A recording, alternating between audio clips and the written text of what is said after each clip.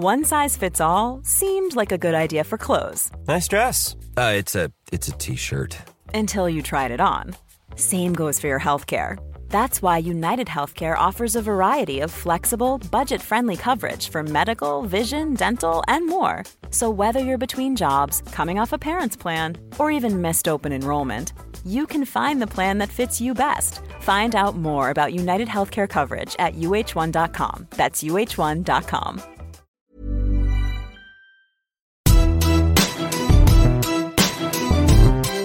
A grain of rice. A grain of rice is going to tip the scale. Just remember that, lad. There's a small bit of a needle there. Now, come on, Mayo. You've got to get Andy Moran into the game. Listen back to England, and now they're really roaring. And I can tell you, there won't be a cow milk in County Clare for at least a week. Hello everyone, you're very welcome to the Irish Examiner Gaelic Football Show. My name is Paul Rouse and I'm joined by the former Armagh footballer Oisín McConville, by the former Kerry footballer Brian Sheehan, and by the sports editor and football manager of the Douglas minor football team, Tony Lean. We are here to talk about club games. We're going to talk about the managerial merry-go-round, which has seen some extraordinary appointments. We're going to talk about those processes, but we're going to start with what is quite striking news in the last 2 weeks, and it's the return to inter-county football, as announced by Dessie Farrell, of Jack McCaffrey and Paul Mannion. Brian, what did you think when you saw that? I suppose a bit of a worry for Kerry, to be honest. I suppose in particular, if you look at the calibre of Paul Mannion, if he was playing above in Croke Park in the All-Ireland semi-final, would Kerry got over the line? I think he's that good of a footballer. I think he would have made a massive, massive difference to that Dublin team. Worrying news for the rest of the county or the rest of the country. I would definitely say, but Jack McCaffrey as well, experience, speed. He's going to take marking as a wing back. You don't usually go marking wing backs, but he's the kind of a fella that you're going to have to put a plan in place to look after him. I suppose the only concern is that he hasn't played a whole pile of football, but I'd imagine if he's getting back into the swing of things, he has the whole league to get under his belt before he hits the ground running come championship. But I think it's a massive coup for Dublin to get the two boys back into the setup, and I think it's going to be a massive addition to the Dublin, because let's face it, they weren't far off winning the All-Ireland. They lost to Kerry. Missing with the last kick of the game, really. Yeah, with last kick of the game. Missing Con O'Callaghan as well. So, if you bring Con back into this, Jack back into this, Paul back into it, that's a serious Dublin unit. So, it's going to be great news for Dubs. Why do you think they came back, Oisín? I think it's just one thing I was thinking was, as being part of the Leinster Championship this year, it'll help them bridge the gap between themselves and Wicklow. An immediate reaction to me going into Leinster was to get the two boys back in. Why did they go back in? I think probably whenever you sit back and you watch it, you think maybe you're not going to miss it as much as you actually do. I think time away makes you realise that the opportunities you have through inter-county football are very precious. And as much as you feel as if it's the right thing to do to walk away, to a bit of self-care, a bit of, concentrating on yourself, there's still a massive draw. You know what I mean? Like, I think this year, as much as, people give out about the split season and how early the championship was, there was an unbelievable focus, I thought, on, the latter stages of the championship, because there didn't seem to be a hell of a lot else happening sports-wise. And I think that semi-final, if you're sitting there and you have the opportunity to play in it, you haven't played in it, I think there's an unbelievable draw to get back into that. And I think also to be part of maybe the next building process as far as Dublin are concerned, and knowing in your heart of hearts that you could be the difference between the Dubs winning and losing. And club football fills the void. There's no denying it, but there's nothing like, inter-county football. There's nothing like the big games, big semi-finals, finals, and I think that draw was just too much for them in the end. And obviously, I think it's something else as well, Oisín. I think it's something else. I think they saw Kerry winning the All Ireland. Yeah. I don't know the two lads very well. I know them a little bit. I know Paul Mannion hardly at all, but I know Jack a little bit from UCD, and they're both tremendous fellas, like really, really great characters. And I think Jack is one of the finest fellas who I ever met. He's a really singular man who is, well, he's a credit to himself and he's a credit to his family and all of that. And I think the challenge for him is more than for Paul Mannion, because I think it's harder to come back as a back than it is as a forward. And I think the example of Rory O'Carroll shows that fairly clearly. And Paul has been playing at a really high level of club football over the last couple of years. And I think it's a challenge. Do you see this working out for them? Yeah, I can't see any, downside to this for Dublin really. And even though you're talking about Jack McCaffrey, I think within those guys there has to be a serious drive as an individual in order to turn things around and make them happen. And as you say, there's another side to the Jack McCaffrey thing, because I think in life, the way his life is, the responsibility he has in his job. As a doctor, for those who don't know. As a doctor. I think, logistically, it's probably more difficult for him to commit and get back in there. But in order to make that happen, he probably has had to turn a lot of things around. He's probably have to call in a favour or two as he goes along. But I think challenging yourself like that, and the way he wants to challenge himself to see Kenny get back in there. I know you talk about it's tough as a defender, but Jack McCaffrey isn't renowned as being a defender, really. He's renowned as, cutting holes through defences. He's renowned as somebody who has the pace to get through the most packed of defences. And I think the other thing about Jack McCaffrey is he seems to me, and I don't know the fella, but he seems to me to be very mentally strong. And if he's that mentally strong, then he won't accept going back in there and being a bit part. And when you have that driving force and backed up by the quality the two lads have, then it's a no-brainer for Dublin. I'd say Dessie Farrell is a very relieved individual to have them back. I think that's right. One second, Brian. I think that's right about Jack. He's really mentally strong. I disagree about his defending. I think he became an excellent tackler. I know he's renowned for going forward, but he was brilliant at showing lads the line and turning it back out and stripping lads. He became an excellent defender as time went on. Brian, sorry. Yeah, no, sorry. Just kind of follow up there for what Oisín was saying is defenses aren't just going to go back into this for the sake of going back into it. They know what it takes to play at this level. They know the commitment that's been involved in it. So this isn't just a whim or look, we'll go back and we'll have a go and we'll see how we get on with it. They know what's involved in commitment that goes with playing at intercounty level, and they know in particular the commitment that is expected of them and the standards that are set by Dublin. So I like for them, just this isn't something that, look, we'll just go back and we'll have a cut off and we'll see how we get on. There's big commitments involved in this, and I think one of the big things for Jack over the last couple of years was the fact that his job. We're after coming out the back end of hopefully the back end of the pandemic, where I don't think his work allowed him to be involved in football from the point of view of being involved in dressing rooms, mixing with players. I don't think that was going to happen with COVID over the last 2 years in the job that he was inside working in a hospital. I just think it was never going to mix. And I think he had to make the call, what was more important, his job or the football. So I think that's where that probably came from in his perspective.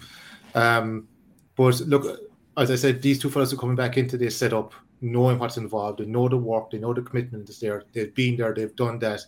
I just think that they'll hit the ground running. I don't think there'll be a fear of these fellas. They know what it's going to take to get to the level of fitness required. Like you said, Paul Mannion's been playing good compared to football, but he's such a natural footballer. He'll come back and he'll hit the ground running. There'll be no fear of him. I'm just wondering, when they go back into the change room, is it going to be the same change room as they left?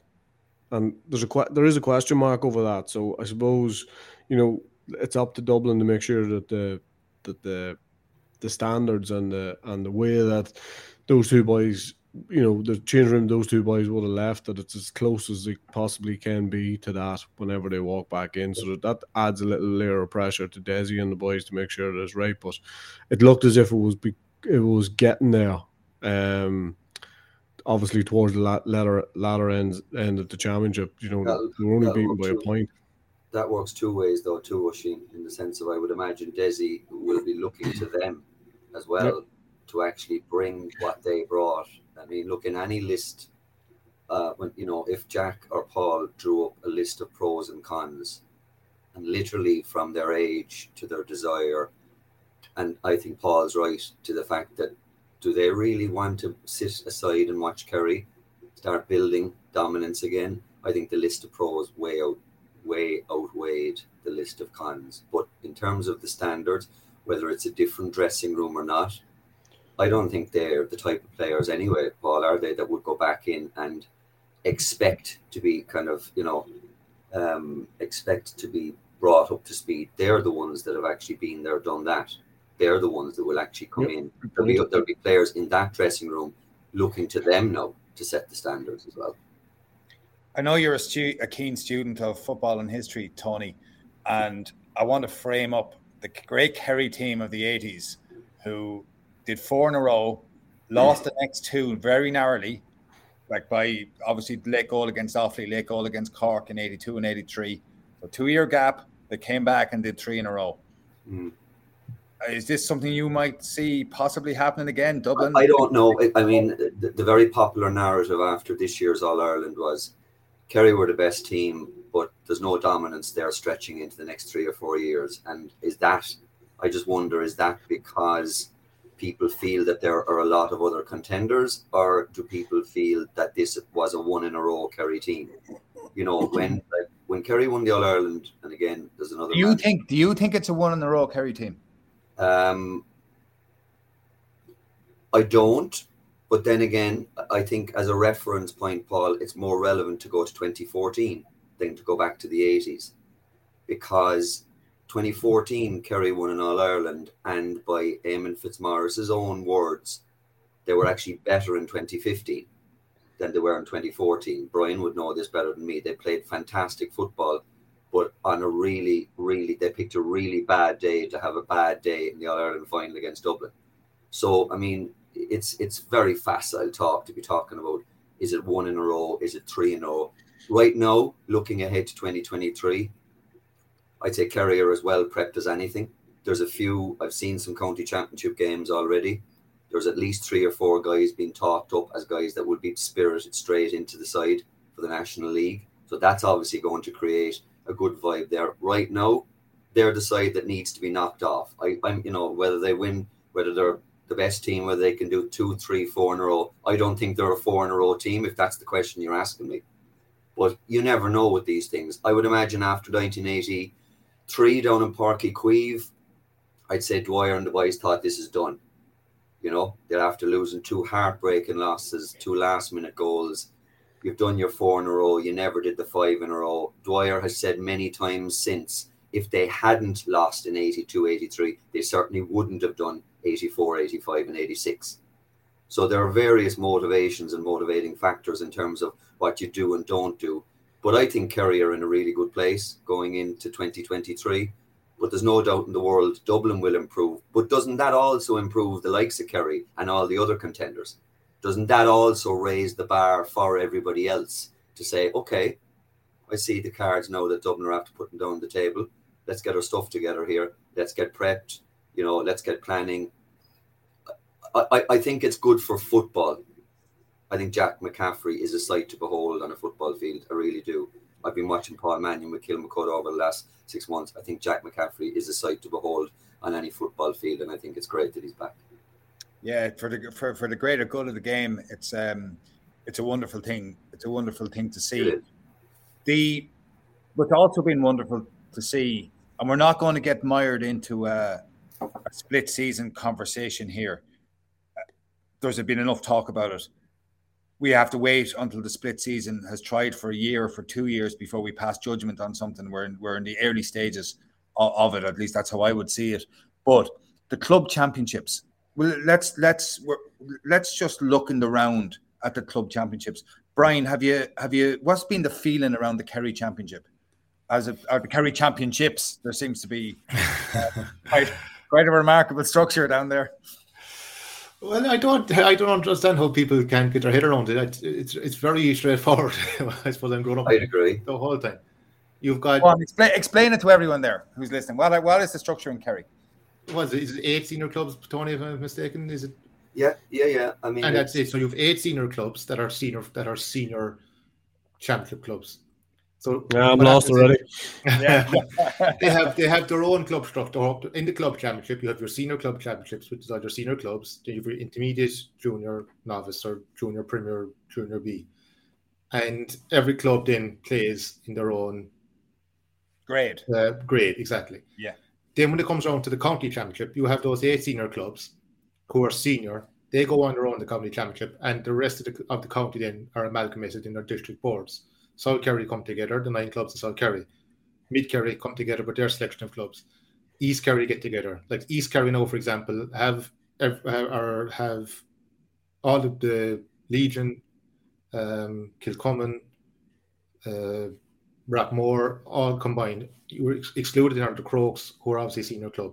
Spa are a senior club. They're not in with East Kerry. So they're East Kerry teams, but they're on their own county championship. And that's what it is. But the great thing about the county championship, I think, in Kerry, is every person gets an opportunity, and no matter what club level grade you're at, to play in the county championship.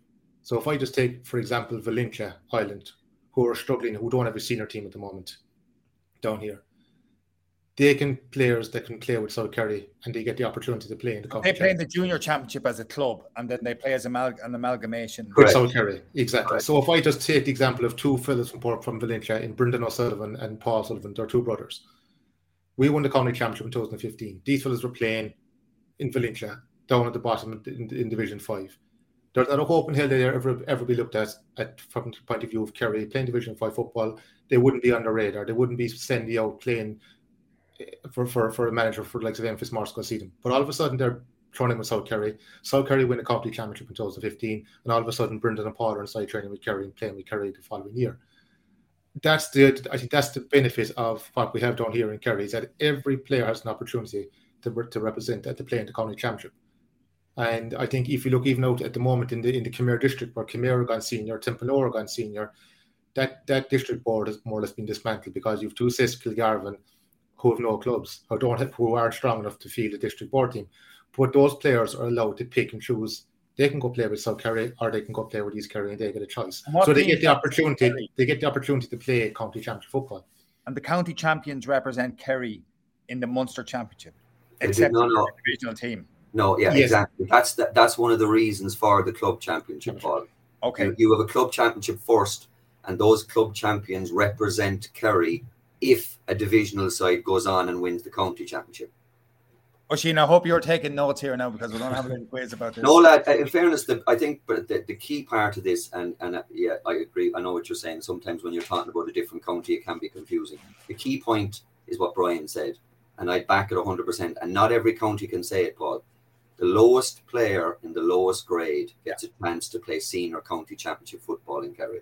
If they aspire to it. Yeah, it's a classic player pathway model where you can aspire to be. The structure is there to. Correct. And I think what it also does as well is it also strengthens the county championship, because you've got competitive games, competitive teams. If you weren't playing at that standard, the standard of football wouldn't be as good. You're now getting. Yeah, so this is the big question. This is where I'm getting at here. Does it raise the standard of football in Kerry, the structure, which is followed? I tell you what, the club championship does that of itself. The club championship is ridiculously cutthroat in Kerry. There's only 8 senior teams. There's 2 groups of 4, and there's a relegation every year. So you have Dr. Crokes were in the relegation final last year against Legion. They were 60 minutes from being relegated to the intermediate grade. So it's that cutthroat. The county championship, I would probably argue, Brian, the standard is high, but it's not as cutthroat in the sense that Like, for instance, East Kerry are runaway favourites for the championship this year because it's just a cyclical thing, Paul. Their amalgamation at the moment is, even without Spa and Crokes, is ridiculously strong. I was at their game against Strand Road a couple of weeks ago, and there was a laughable stat that, and Brian used to play in goals in his younger days. They had the choice of 4 Kerry keepers to play in goals. Now, Shane Ryan actually played full forward for them, the actual Kerry keeper. But you have all those strengths in East Kerry, plus the very small and insignificant detail of the Fossa club as well, who happen to furnish David and Paddy Clifford and throw them into the mix for East Kerry. So is the Fossa club has played in the junior championship this year? Yeah, they're in the semi-final. In the semi-final. Yeah. I know people who have travelled from Dublin to watch Fossa play in the Kerry Junior Football Championship.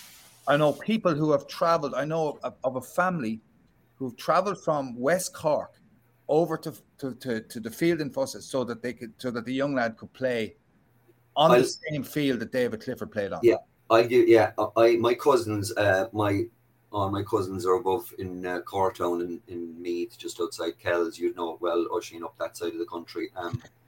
And they come down on holidays every year, and they rang me the weekend they were coming down, and they said, what games are on this weekend? It was a club championship weekend, Brian. And I said, actually, it's a great game. We're only 3 or 4 miles outside Tralee. I said, it's a great game inside in town. I said, Stacks are playing Cairns O'Rahilly's Senior Club Championship, cracking game, local derby, 6:30 Saturday evening, perfect for you. And he says to me, is David Clifford's crowd playing at all? I says, oh, they are. I says, but they're Premier Junior now. I says, they're playing out in Castle Gregory, I think, on the Sunday. And that was it. Abandoned Tralee, went out to Castle Gregory on the Sunday, sent me a load of pictures on the Sunday evening of his wife was doing video of, and this is happening, Paul, every single time Fossa are playing. The minute the final whistle is over, there's hundreds of kids running onto the field, surrounding David and Paddy Clifford. And in fairness to David, I don't know where he's getting the patience, but not once have I ever heard even of him brushing somebody off or saying, look, leave me alone. He seems to stand there time after time after time, and it's incredible. I mean, purely as a Kerry supporter, I'd be worried about the wear it would have on him eventually, because the guy is still only 23. He's now started full-time employment, by the way, in St. Brendan's, teaching in Killarney. But it's bonkers what's actually going on down in Kerry. I mean, he's literally a one-man carnival. I mean, I would imagine when Fossa are playing away from home, the home club must absolutely be rubbing their hands every Saturday or Sunday. They must be setting up burger stalls, coffee shops, jersey sales, the lot, because they're multiplying their attendances like by 10 every time he actually shows up. And I'll just give you a little bit of local intrigue. They're in the semi-final of the Premier Junior Championship. They're on the other side of the draw. They're actually playing, Fossa are playing Ardfert. And my crowd, Ballymac, who probably would be favourites for the championship, are playing Listroy in the other semi-final. And if the two of them get through, David Clifford's mother is from Ballymac. So he would literally be coming home. So there's a very ambivalent attitude, as you can imagine, in Ballymac towards the Cliffords. It's kind of like, well, they should really be playing here, like for us. So if the two of them were to meet in a final, I think it'd be very interesting. Yeah, I have a mother from Rhodes. We haven't really spoken since last Sunday's county final. I do things were bad when you had the medals that her grandfather and her father and grandfather won, going back 40, 50, and then 100 years out on the table. When I arrived down, I thought this is not going to be It'll go well. And so it turned out. Oisin, the Monaghan Championship, you're embroiled in that. Tell us a bit about that. Yeah. 10 teams split into 2 groups of 5. Top team goes straight through the semi-finals, and then 2 plays 3 from one side and 3 plays 2 from the other side. So in quarterfinals, and then it's semi-final stage. So that's you're in now, and then there's relegation. You're the manager of Inniskeen Grattan's. Yeah. What's the story? the story is we are in the semi-final. We play Scottstown, who've won the last 400 Monaghan Championships. So we play them in the semi-final on Sunday. They beat us last year fairly convincingly in the semi-final. The won on penalties at the weekend, the quarter-final. Everybody I meet is telling me that they're well back from where they were, but personally I don't really see that because you're looking through the prism of what we are doing and what they're doing and where they're at and where we're at, and then you look at the players that they have and the experience that they have. But look, it's nice actually to be there. It's Clonus, so it's a big occasion for all club footballers. The weekend's double header, so it's one to look forward to. You're not putting 15 men behind the ball, Only because I can't get 16. yeah. Can I? Obviously, Scottstown are very successful, and Inniskeen have a long tradition in the Monaghan Championship. And for those people who don't know, the poet Paddy Kavanagh played in goal for Inniskeen most famously. But beyond that, it's a long-standing traditional club in Monaghan. Do they really? Do the players believe, or are they a semi-final team? By that I mean, do they have their clearly? So I've seen them play, right, and they look like there's a lot of good footballers there who are good enough to get to a county semi-final. Do they have the belief and the ability to get to a final and win that final? Well, I think the fact that they now have become a bit more consistent in that this is, the third semi-final in a row, I think probably they're starting to believe. Whether they believe or not, just unfortunately, as a manager, you just don't know that until the ball's thrown in. I would say that we lacked belief in certainly last year. We were riding the crest of a wave the first year. We were actually absolutely horrendous in the first half. We played a semi-final 2 years ago.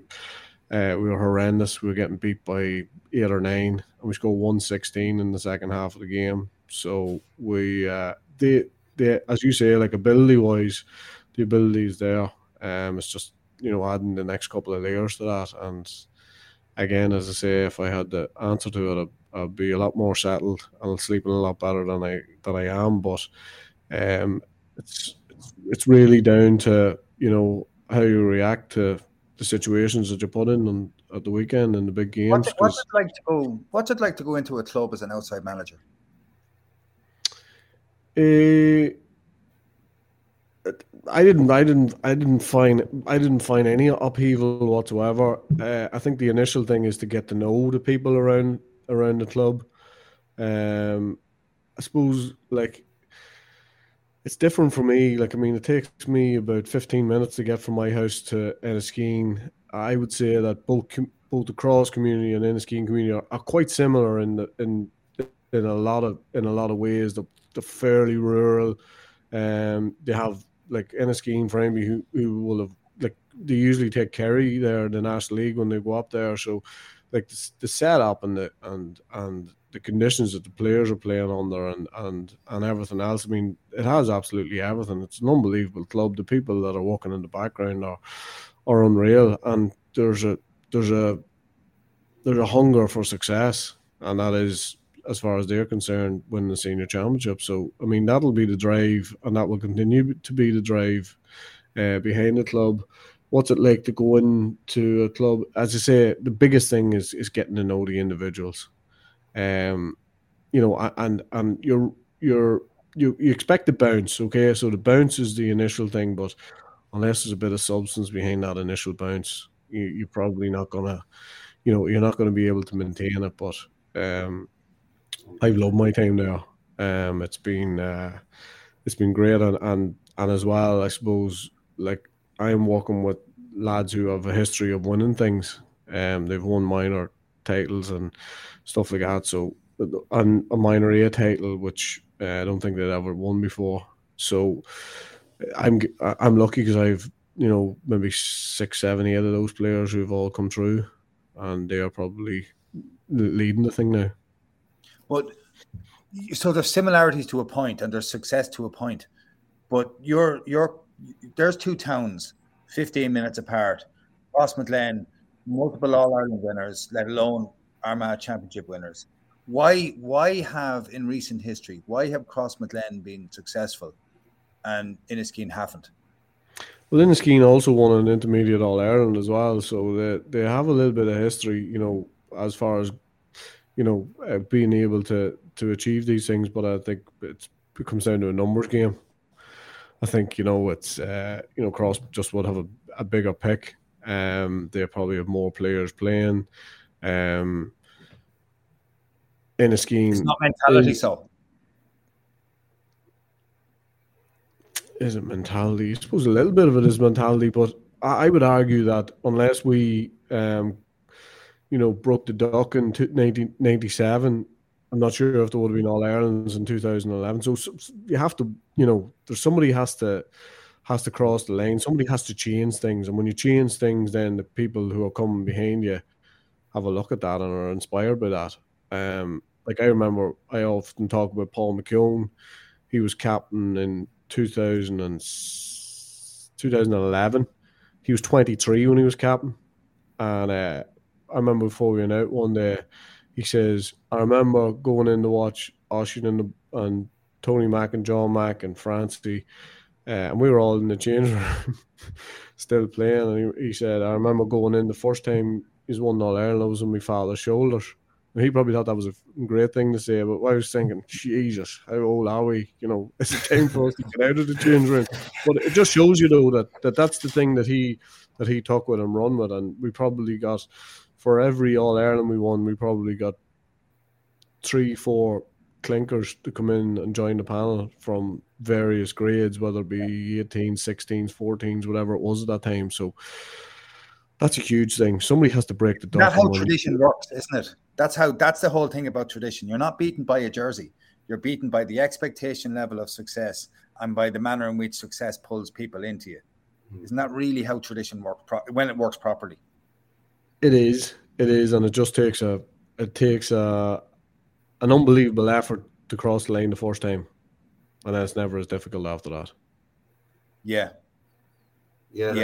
That's I mean, I think that's, you see that, Oisín, all over the place. Somebody has to put down the marker initially, whether you're going back 10, 20, 30, 40 years. I mean, that's what builds, one word is tradition. I think you're probably accurate, Paul, in saying that's what builds expectation, because that Paul McKeown then is in a dressing room where he expects to win. And I think that's the difference between what you're talking about, Paul, in terms of Inniskeen. You know, in terms of expectation, in terms of being there, done that. Every county has those clubs that they actually carry. You know, there's an old saying in Cork, you know, which I hate, to be honest with you, but it's an old saying about, you know, throwing the jersey out on the gate, you know, frighten the opposition basically before the games even started. I think every county has those, and you look at Crossmaglen, it doesn't really matter what Crossmaglen team goes out. If you're the opposition, I think you're already 5% on the back foot. That's the difference, isn't it? But it's getting to the point where you have that 5 or 10% is the critical thing. It's unbelievable the way that wanes, though. You know what I mean? agree. A little period of you not being maybe as dominant as you once were, and I'll refer to this, and we probably have referred to it before. When the things started to go wrong with United, and the aura started to leave, it's amazing the teams that came and just, you know, were able to turn United over in Old Trafford, and you, like, for years you never really seen as that was going to happen. And I see it with a lot of teams who, you know, who are right at the top. A good few teams in Ulster actually right at the top, and all of a sudden then there's absolutely zero fear of them, and that's where things start to change. But the tradition never stops. It just takes the next group of hungry guys who are gonna put you back up there, and when you get back up there, then you get, you know, the old memories come back, and the aura around the jersey does come back. Yeah, but I think an awful lot of that is down to the certain characters that's inside in the dressing room that's setting the standards. And I suppose I can only speak from my own experience in my own club, that when I walk into the dressing room door, Maurice Fitzgerald was playing with us, and all of a sudden you have an expectation as to, right, he knows what is required to win. My first year involved, I was 15 years of age, I was playing in goal with the club, and we went on to win the intermediates in Kerry. We won the County League Division 1, and we won 3 Soccer Championships. And all of a sudden, I'm here 15 years of age, and I'm getting introduced to winning a Division 1 county title, winning intermediates, winning 3 Soccer Championships in a row. And all of a sudden, then that hunger, that success, I got a taste of it. And I speak about it with Kerry winning the All-Ireland this year. They got that taste for success. And that's where I'm really hoping that they finally have that taste of success and they want more of it. That they're not just going to say, oh, I won my medal and that's great, put in my back pocket and I'll be forever known as an All-Ireland winner. No. And I think that's the one thing we had a culture in our dressing room, and I think it came from likes of Maurice, and it came from other senior players within the club, of what was expected of you. And I think then what happens is when you see younger fellas coming in and you can get a few fellas and integrate them into the setup, and they all of a sudden realise, okay, this is what it takes to win. This is the standard that was set by so-and-so in the dressing room. And like you said, Oisín, when the young fellas came into the dressing room and they saw the standards that were set by the likes of yourself and the McEntees, all of a sudden they knew what it takes to win. But you set the culture of what it takes to win. I think that's massive in a setup is, the one thing we always kind of said in Kerry was you always leave the jersey in a better place. And I think you have to set standards within the county setup, within your club, that when you walk away and leave it, you've left that jersey in a better place, and that whoever comes in to take your jersey, he knows the standards that are expected of you. He then has to raise the standards again. And when he moves on, he leaves the jersey in a better place for somebody else to step into it. But I think an awful lot of cultures, it depends on the setup and the individuals within the club, within the team as well. You have to have a kind of a leader or a father figure, I believe, within the team as well to bring these young fellas along and set the standards. It's not Tony, you were talking. Sorry, Oisín, off you go. No, Tony was talking about, guys going from all over the country to go and watch David Clifford. We had a man from Brian's club who used to come up. Still does on a regular basis. Does, yeah. I remember him standing under the lights one night, and in Cross, we don't really do strangers that great. And I remember somebody saying, somebody needs to go over and interview. That's quite the statement, Oisín. That's quite the statement. Somebody needs to go over and interview that man very quickly. So, because we thought he was maybe from a different club or whatever. So, this man on a regular basis would drive up. He'd watch Cross games, Cross training sessions, and he would drive straight back down the road. He was offered tea, curry, whatever we were having after the thing, never bothered. He just maybe chatted to myself or Tony Mack, and he'd tip on down the road. Still be in contact with him, but it was amazing for somebody like us to think there's somebody coming up from Brian Maurice Fitz's club to have a look at our training, because he'll always text me. He'll always say that that's proper football you boys are playing. And it's funny because he's still involved in the club. He's in charge of the club at the moment with us, and he still travels up and he still takes home drills from what you do above. And this is how the drills you were doing, the kicking drills, and he brings them down. And this for Jordy, he travels everywhere. He's football obsessed. He goes everywhere with football, and like that, he's a fierce fondness for you boys up there. So it's very fond of him as well. Yeah, but you've tipped at something there that I think really matters as well. It's not just the players, and it's not just the actual coaches on a particular team. It's the whole atmosphere around the club, and there are so many successful clubs seem to me to have really top quality officers, really top quality volunteers helping out in a whole load of different ways. Actually, Oisín, I was thinking about this earlier. Your mother made a brilliant point. I met your mother about 20 years ago. Something made a brilliant point to me when you were in the middle of your run, and the point was how much money it cost the town to keep the whole thing going. And by that, obviously, you had to curry after your dinner, or you're going traveling, or it takes money to go on a bus to Croke Park, or to do all of these things. It requires a lot of people to raise that money and people to contribute that money. So it works that's only a very small section of it, but without it, the rest of it doesn't go.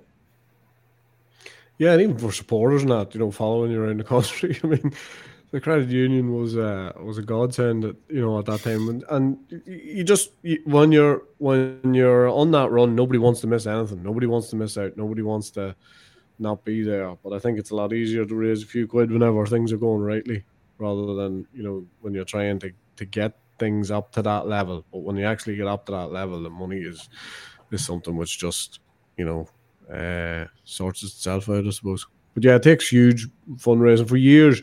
Like my mum and there's probably 6, 7, 8 maybe others who run the Club Lotto and still run it. And they call it Lotto Mafia. You don't enter the club, you don't interfere with anything they do. They do it. They give you, the money's there at the end of the week, and you just roll on, and that has kept the club going for years and years. We can't move on from talking about clubs, and we will be talking in a minute about intercounty management, but we can't move on from this without saying well done to Tony on Douglas's stunning achievement, minor football and minor hurling championships. Tony, I know you were captain, or you were manager, not captain, of the minor. That would be quite the operation. The manager of the minor football team. How many of those players will play senior football for Douglas? Oh, we were down in the club Monday night after the final, and I would say that was the entire topic of conversation, because Douglas as a club have an unflattering history of doing things at underage and not carrying it through to senior. They've never won a senior championship in hurling or football. Why does it happen? There's so many reasons. I'm sure they're replicated in cities and big towns all over the place. Obviously, the dual code is an issue. It was a challenge this year. I mean, we had in the panel, Paul, I think we had something like 18 dual players. On the starting 15 last Monday night, we had 9 or 10 dual players who had played the hurling final the previous Monday, like literally 7 days ago.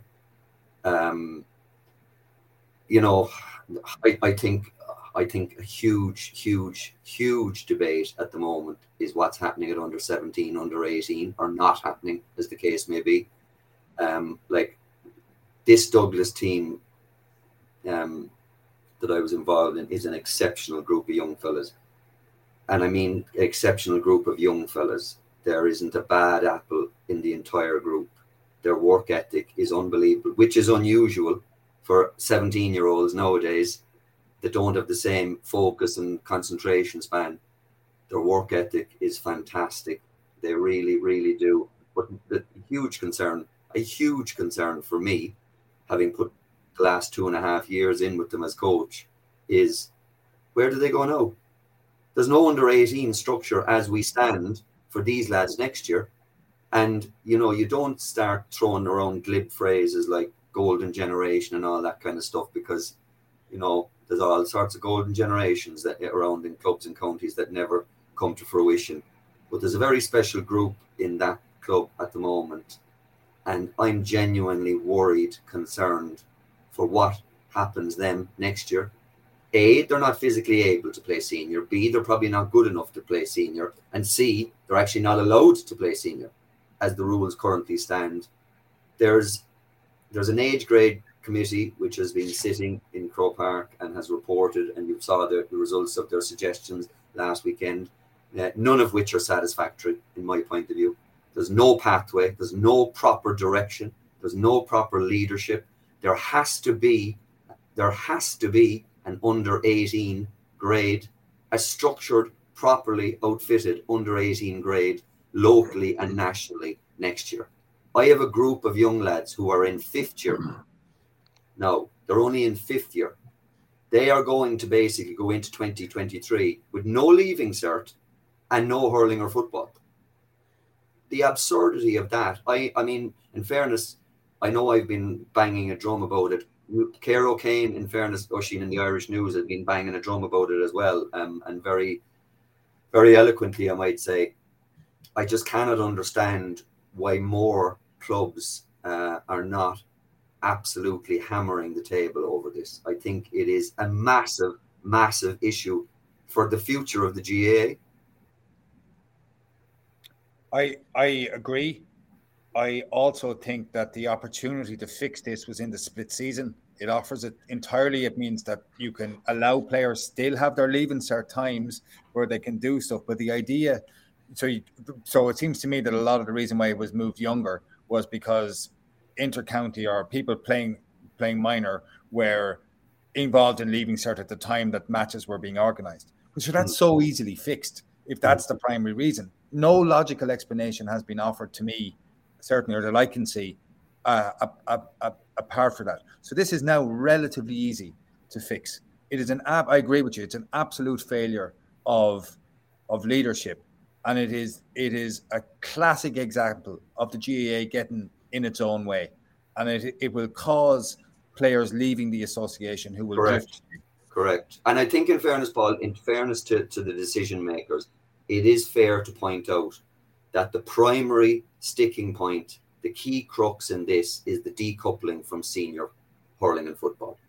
There is a view that even if it goes to under 18, those players should still not be allowed to play senior.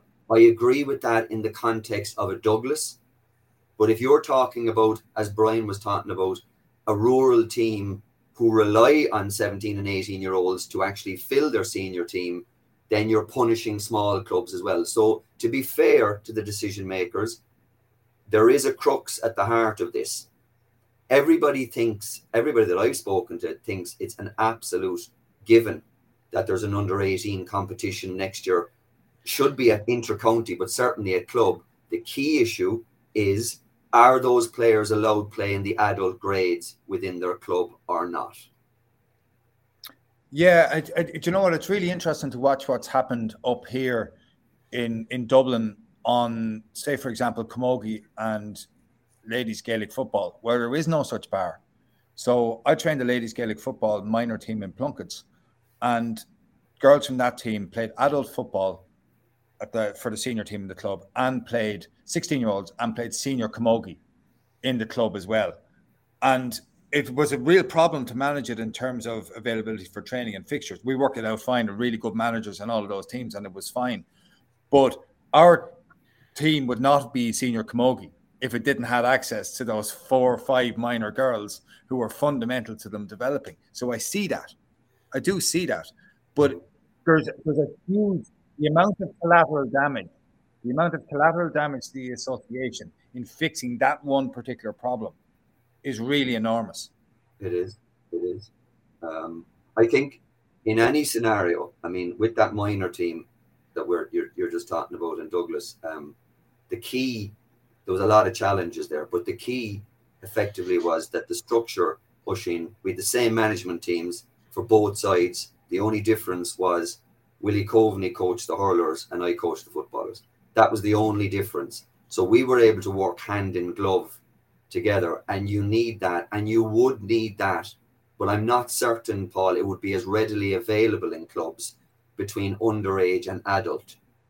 And I've seen I've been senior manager, and I've seen it happen whereby you say to a minor lad, you know, I need you in the squad next week for a county league game. And the manager says, no, you're not getting him. Sorry, he's a minor first. We have first call on him. So, let's not simplify it to the point of saying it's just a click of a fingers and it's sorted. But you're right, Paul. The issue is so fundamental to the future and to the future numbers playing hurling and football at 18 years of age that it has to be urgently sorted. And I mean urgently, as in this winter. Oh, like, this has to be done by the end of November. This has to be in place by the end of November. It does. To do it any other way is a nonsense. We want to move. Listen, Tony, we're graced here to have 2 inter-county managers / coaches with us today, and we need to talk about the fact. I want to talk about, first of all, though, 2 counties that don't, or two counties that don't have managers. First of all, Donegal and Roscommon. Oisín, why do Donegal and Roscommon not have managers?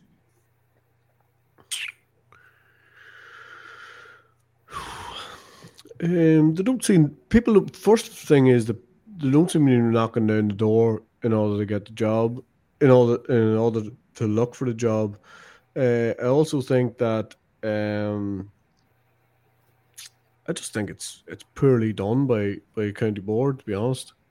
I can't see any reason why, you couldn't just, put it out there, get your candidates together, or if you really want, if you go about it properly, go and get your top 3 people and have a go at it. But so if I believe what I'm hearing is that Donegal have approached a number of candidates and nobody seems interested in it. I mean, there's Similarly, Roscommon, from what I've heard. Similarly, Roscommon. So there's a couple of different things with that. First of all, the level of the job in hand, as in time, logistics with Donegal, obviously. So if you're looking for a Donegal manager, the first thing you're thinking about is probably suit somebody in Donegal. When you think about the amount of travel and all those sort of things, think of where they're situated as far as their training ground. So that's the first thing. But surely it's an attractive enough job for an up and coming manager. Has to be. Division 1 football. Division 1 football, team that have underperformed, underachieved, and yet still have an unbelievable pool of players to choose from. So that gives you an idea. Division 1 gives you an idea, though, Paul, about what's involved. I think that's the big thing that's the big takeaway for me, is that when Roscommon, Donegal, and Monaghan, the 3 of them struggle and have been around a lot of corners, and Monaghan have only sorted their stuff out in the last week or so. It gives you an idea of what's involved and how inter-county management maybe just isn't as attractive as it once was. 100% agree. Sorry, Paul, go on. Sorry, I just want to ask Oisín, what did you think of the Mayo process? Got myself in a bit of bother with this one. But I don't care. I'll stick to my guns and say that at the end of the day, the process was something I'd never been involved in before, so I didn't have a clue what was happening. So I was involved in the process in that I was part of a backroom team, but other than that, I didn't really have any involvement in the interview process, or I never actually spoke to anybody from the county board or anything like that. So Ray did he put together the team. He did the interview, and This is Ray Dempsey. Yeah, Ray Dempsey, and they obviously went a different road with Kevin McStay. So it was fairly straightforward from my point of view. And how did I find the process? As I say, it was fairly simple for me because I wasn't overly involved in it. I had a number of conversations with Ray, met him a couple of times, and then we agreed that we would go forward.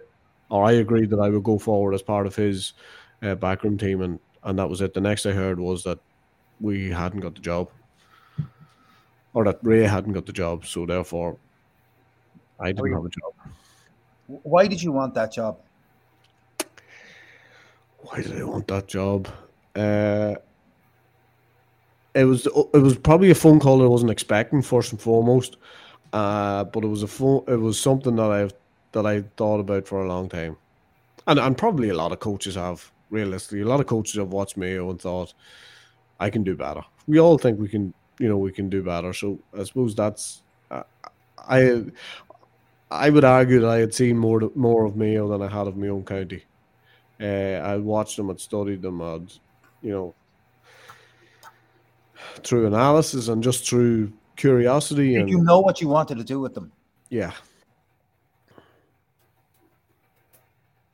Now, whether the other people in the backroom team would have agreed with me or not, that could have been a sticking point, but I knew exactly what I wanted to do. And if you don't mind me saying so, the logic of your taking the Mayo coaching position was fairly radically turned on its head the following week when you were announced as the manager of Wicklow. Well, there'd been a conversation in the interim period. I had spoken to Wicklow a number of years ago, about the possibilities, and just didn't really suit me. We were just after the arrival of the third child had put a dampener on me doing anything other than something local club wise, and that conversation had done before. I had stayed in contact and probably piqued me interest, I suppose, in Wicklow a lot, and again started to watch a little bit more of them. Started to find out a little bit more, well, a lot more about them, and sat down, had a conversation, and took that conversation back to the house. And how did you do that? That's the bit I want to know about.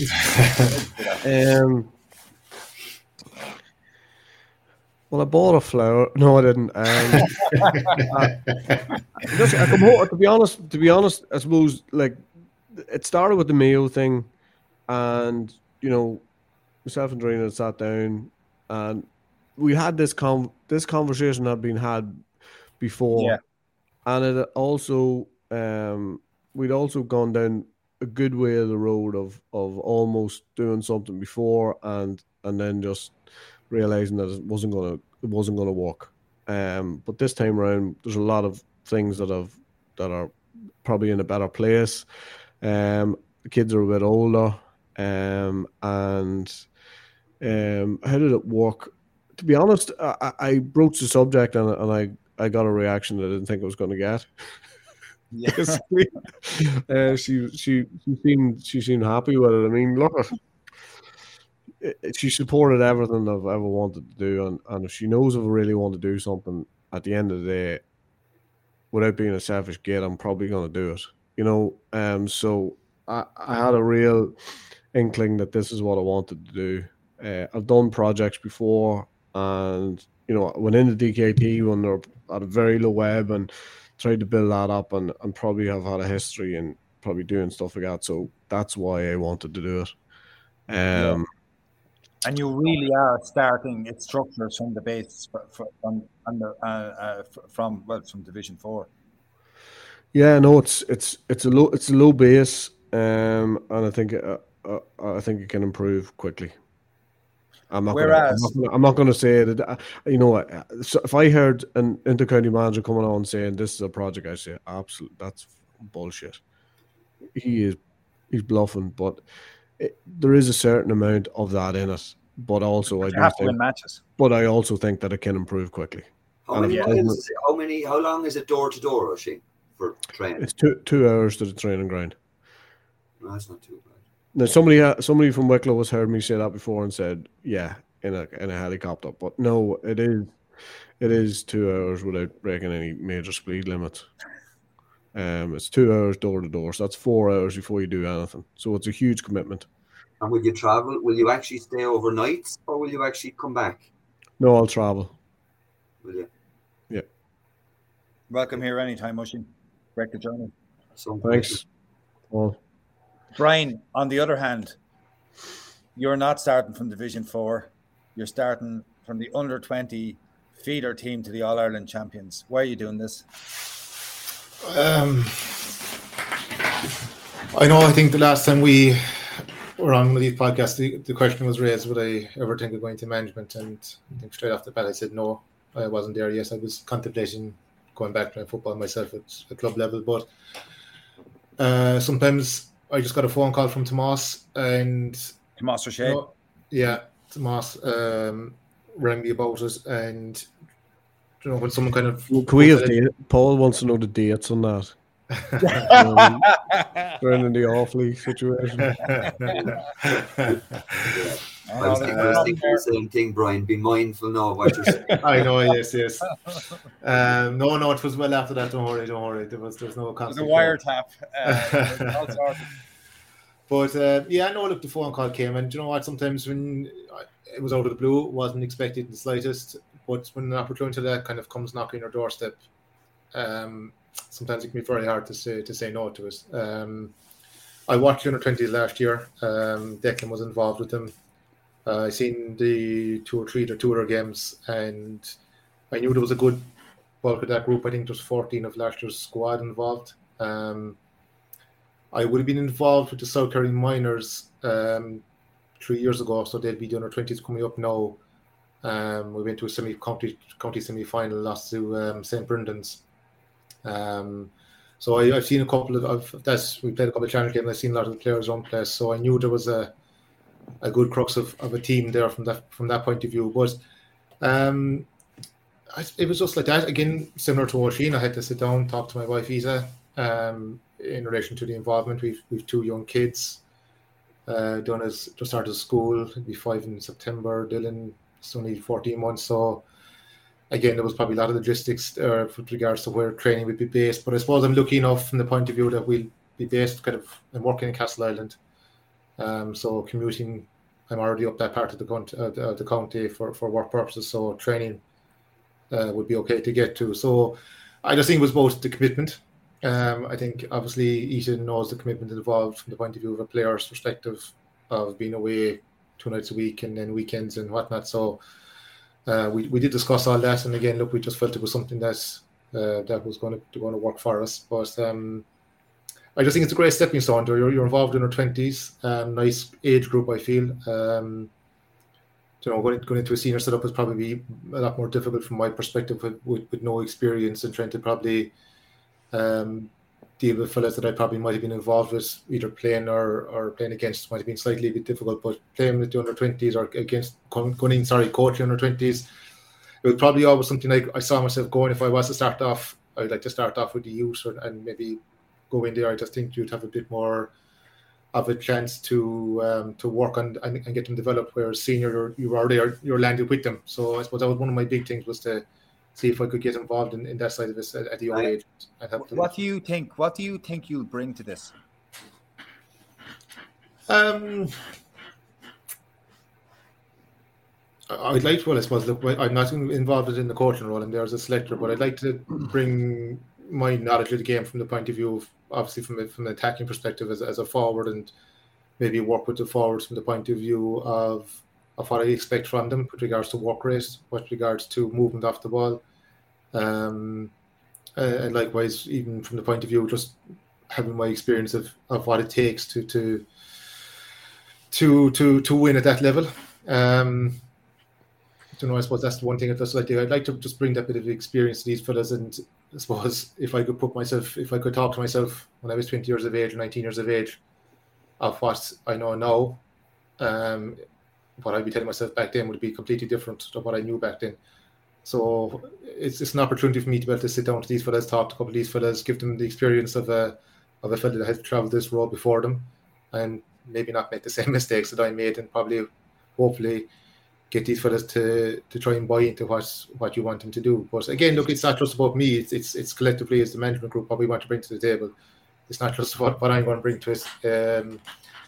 It's going to be the whole group about how we're going to approach it from the point of view of what players we have available to us, what way we're going to go about playing football, how we want to play football, and just probably take it from there and play football with the hand we're dealt with the players we have and who's available to us. Now, it's a difficult task, I think.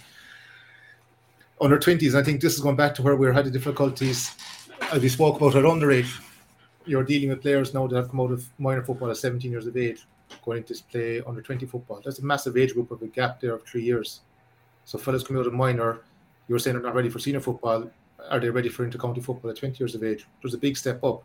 We have fellas that are going to be playing school football, and you fellas that are playing fresher football, and you fellas playing Sigerson. You have fellas that are playing club football but aren't on their senior county championship club side. Some fellas aren't making their divisional sides in Kerry. So there's a big scope, I suppose, of where we can't get to see these fellas playing at their own age level, at their own group. They're trying to play senior football, they're playing school football, they're playing Sigerson. There's a massive different level of where fellas are playing football. So I thought the big thing for us is to try and get these fellas together and to see what they're like playing at their own level against their own age group with their own standards. So that's what I'm looking forward to see where these fellas are really at. Do you care? Kerry haven't won an All-Ireland under 20 or under 21 as it was then since 2008. Eight, yeah. Yeah. Does that matter? Are you prepping them for senior, or are you trying to win an under 20? And you can say both. No, to be honest, I would say we're prepping to win an All-Ireland under 20. I think that's what it is. I think I know the county board have their own procedures in place with Clayson and for development of underage footballers from minor to under 20 to senior, simply because that there's that such a gap we have now from underage to senior. You know, it's very hard to bridge it, but no, our main focus is to win the All-Ireland under 20. It's straight out. That's exactly what it is. It's important because I think this is a massive age group that we have. It's not just in Kerry, but it's throughout that you have these fellas that are 20 years of age, and you would like to think that they've got their whole footballing career ahead of them. But it's a massive step to go into county senior level. And I think that what we're trying to do is that we're going to get these fellas ready to compete and show them that if you want to play senior football, this is what it takes. And you're going to start it here under 20. You're going to develop yourself. You're going to have to try and win an All-Ireland along the process. Get them into the good habits. Get them into the habits of winning, as we spoke about earlier, about setting the standards of what's required. And I think if we can do that, and I think even if we look back, success, I think we have about carried the 5 in a row minor team that were there. A good bulk of those players have come on to senior football.